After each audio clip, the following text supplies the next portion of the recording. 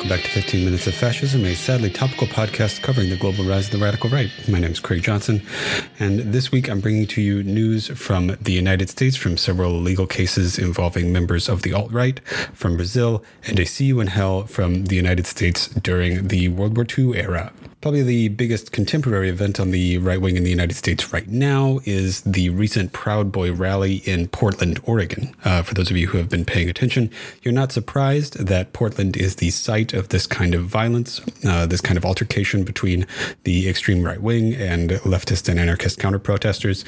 Portland has been the epicenter of this essentially for an extremely long time, really since ramping up in the wake of the Donald Trump election and campaign and his victory and presidency. This most recent rally last Sunday was held by the Proud Boys at an abandoned Kmart. And it was in support of people who they have described as political prisoners. These are members of the Proud Boys who have been charged with participation in the January 6th attempted coup in the United States, and also people who participated in other political activity in and around Washington, D.C., in and around the presidential election, like essentially between the election and Joe Biden's inauguration. Specifically, one of the Proud Boys leaders, Enrique Tarrio, who is one of the national leaders of the organization, has been charged, formally charged, with burning Black Lives Matter banners and other materials at a historically black church in D.C. He's received a 5-month sentence. Many other members of the Proud Boys and the extreme right in general have also been charged or are awaiting trial for this. And so the Proud Boys rallied supposedly in defense of these, political prisoners. This was essentially an excuse for exactly the kind of violence that they typically participate in, not particularly different. They assaulted counter-protesters, they carjacked people, they ripped people from the interior of their vehicles, they flipped cars. As the rally ended at the Kmart parking lot and moved into downtown Portland again, the site of many altercations between the right wing and counter-protesters, gunshots occurred between the two factions of the protests. At this point, Dennis Anderson, who is a member of the right-wing side of the protests, has been arrested. He shot at Antifa demonstrators in Portland on Sunday. Reports are that Antifa protesters shot back at him, or at least one shot was fired back at him. However, the story is still unfolding here. So that's what's been going on in Portland. Another update on a legal case regarding the right wing, this one a more classically alt-right event from before Donald Trump's election. We have the failure of the appeal of Dylann Roof. For those of you who don't recall, Dylann Roof shot about a half a dozen people at the Emmanuel African Methodist Episcopal Church in Charleston, North Carolina, in 2015. Roof is a textbook example of an alt-right terrorist who attacked black people because of their race and because of his belief in the superiority of white people and his belief that black people were taking over the country, white replacements theory, those sorts of things. Those were his motivating ideologies. Roof represented himself in court, which, of course, was a massive and horrible failure. He was convicted and was actually the first person sentenced to death for a hate crime charge, for a federal hate crime charge. Roof's lawyers, he got some lawyers after he lost his case, sent his case to the appeals court where his sentence was upheld. So unless something changes, maybe he tries to go to the Supreme Court, Dylann Roof will be executed by the United States for his racist murders. Outside of the United States, we have, what's actually another legal question, this time regarding the right wing in Brazil.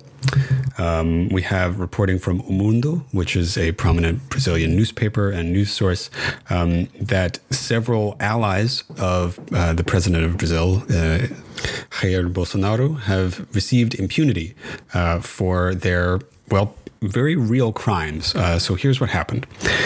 These allies of Bolsonaro participated in political rallies alongside Bolsonaro in the state of Rio de Janeiro. That's Rio de Janeiro.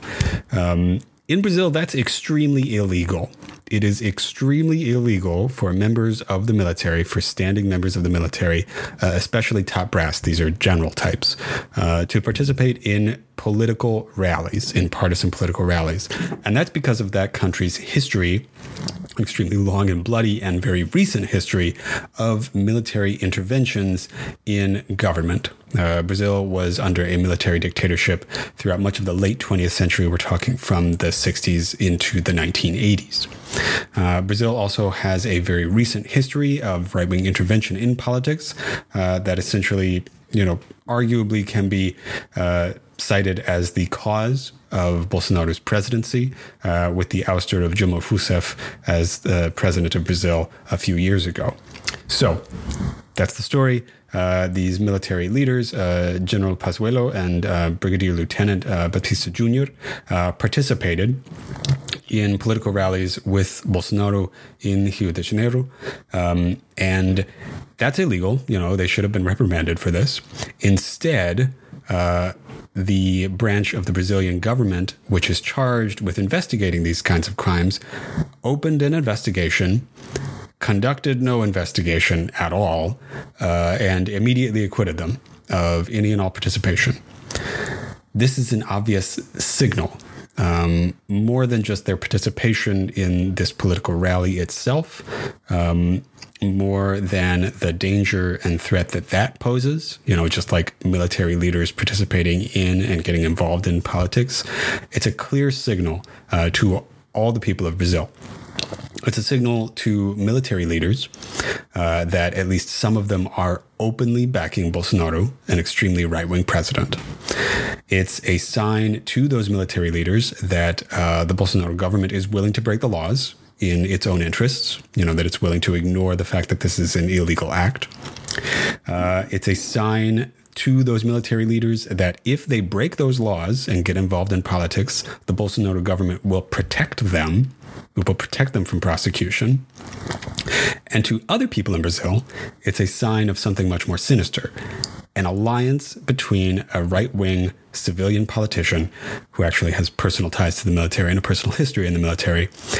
So a tie between this civilian politician and the sitting branches of the Brazilian military. Now, to those of you who are familiar with the history of Brazil that I just laid out, of military intervention in politics, this is extremely disturbing. And it's especially disturbing given what is coming in Brazil in a couple years. The next Brazilian presidential election will very, very possibly be primarily between sitting president Jair Bolsonaro or some stand-in and former President Lula da Silva, who is an extremely popular socialist workers' rights candidate and former president of Brazil.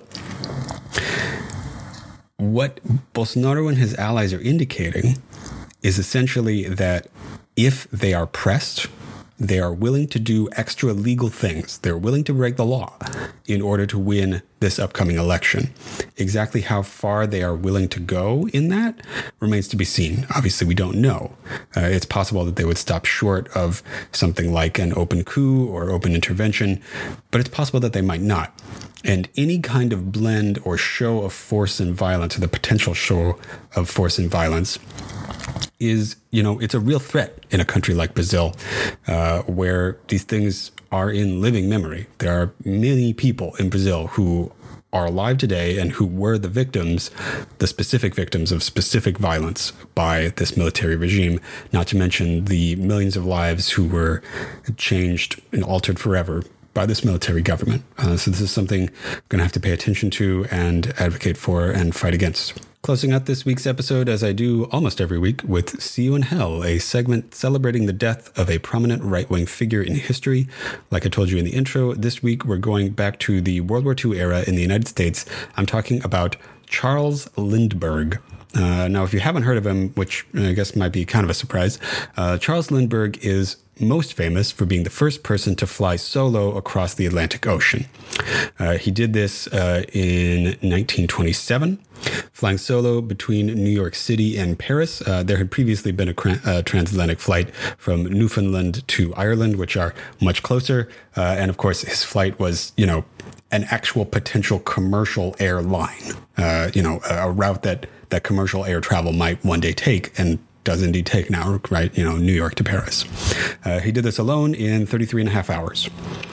This is after a long, early life of being a pilot. Sort of like a jockey pilot. He spent most of his youth as an aviator and a barnstormer, which means that he flew planes through barns and did other sort of like theatrical tricks, and was also an early airmail pilot, and was chosen to make this flight because of his prowess. He was an extremely gifted aviator.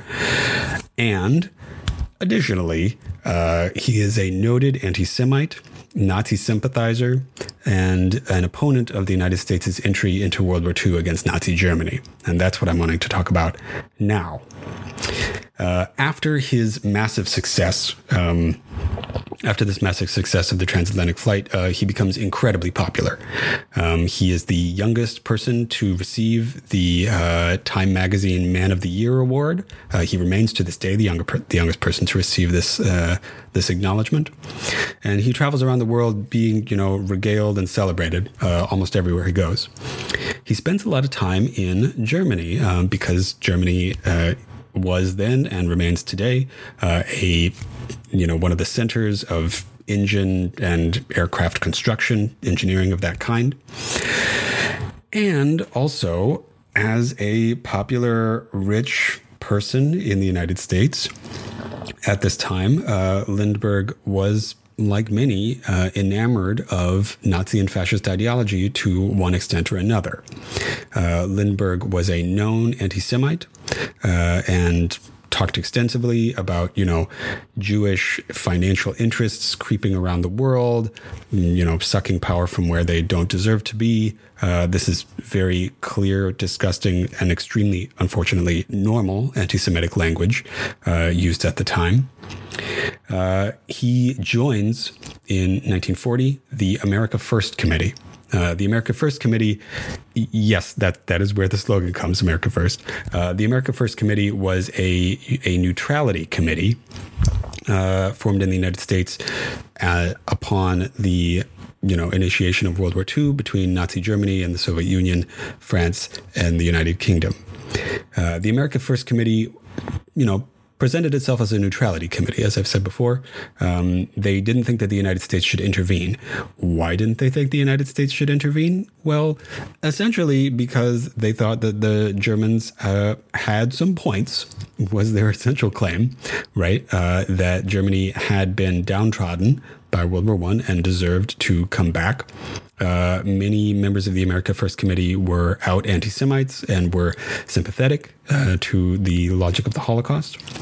Although Lindbergh himself later regretted his association with any sort of Holocaust permissiveness. Lindbergh gave major speeches in Madison Square Garden and Chicago's Soldier Field on behalf of the America First Committee and opposed the Lend-Lease bill. All of this earned him the extreme ire of then President Franklin Delano Roosevelt, who essentially called him a Nazi sympathizer and said that he was hurting the United States' effort to prevent the Nazis from taking over Europe and murdering millions of people. Lindbergh's efforts, of course, failed, although he is probably the most popular and prominent politician in the United States to oppose the United States' entry into World War II. There are some examples on the left, but he's certainly the most prominent example on the right wing. This has led him to be included in a lot of, alternate histories about like fascism in the United States in the 1940s. Anyway, When the United States did finally enter World War II, Lindbergh recanted and supported the war effort, but his fame had really faded by this point, justifiably, because he had outed himself essentially as an advocate for imperialism, racism, and the most disgusting forms of brutality that the world had seen up until that point. Lindbergh's rhetoric at this time was anti-Semitic and anti-British, which is actually a very specific anti-Semitic code. It presents the British as a force of bankers and financiers who control the world from their, position in the financial sector of London. These are very clear anti-Semitic tropes. These are tropes that you see not just on the right and the anti-Semitic right in the United States, but throughout the world. Lindbergh was also motivated by fierce anti-communism, which was another reason that a lot of folks opposed the United States entering World War II. In any case, he spent the rest of his life living off of the fame that he had garnered for his transatlantic flight, being a consultant to various aeronautics firms and, public speaker. He died in Hawaii of lymphoma on August 26th, 1974. So, Charles Lindbergh, we will see you in hell. All right, that was 15 Minutes of Fascism, a sadly topical podcast covering the global rise of the radical right. I'm Craig Johnson, thanking Sleepy Kitty Arts and Sleepy Kitty Music for our intro, outro, and graphics. If you enjoyed the podcast, please like, share, and subscribe. Please spread the word to friends, family, and comrades. Please leave a review. If you really like the podcast, check out my Patreon at patreon.com/15 Minutes of Fascism. That's 15 Minutes of Fascism, all one word. If you want to get in contact with me, check out my Gmail at 15minutesoffascism@gmail.com. And that's it. All right. I'll talk to you next week.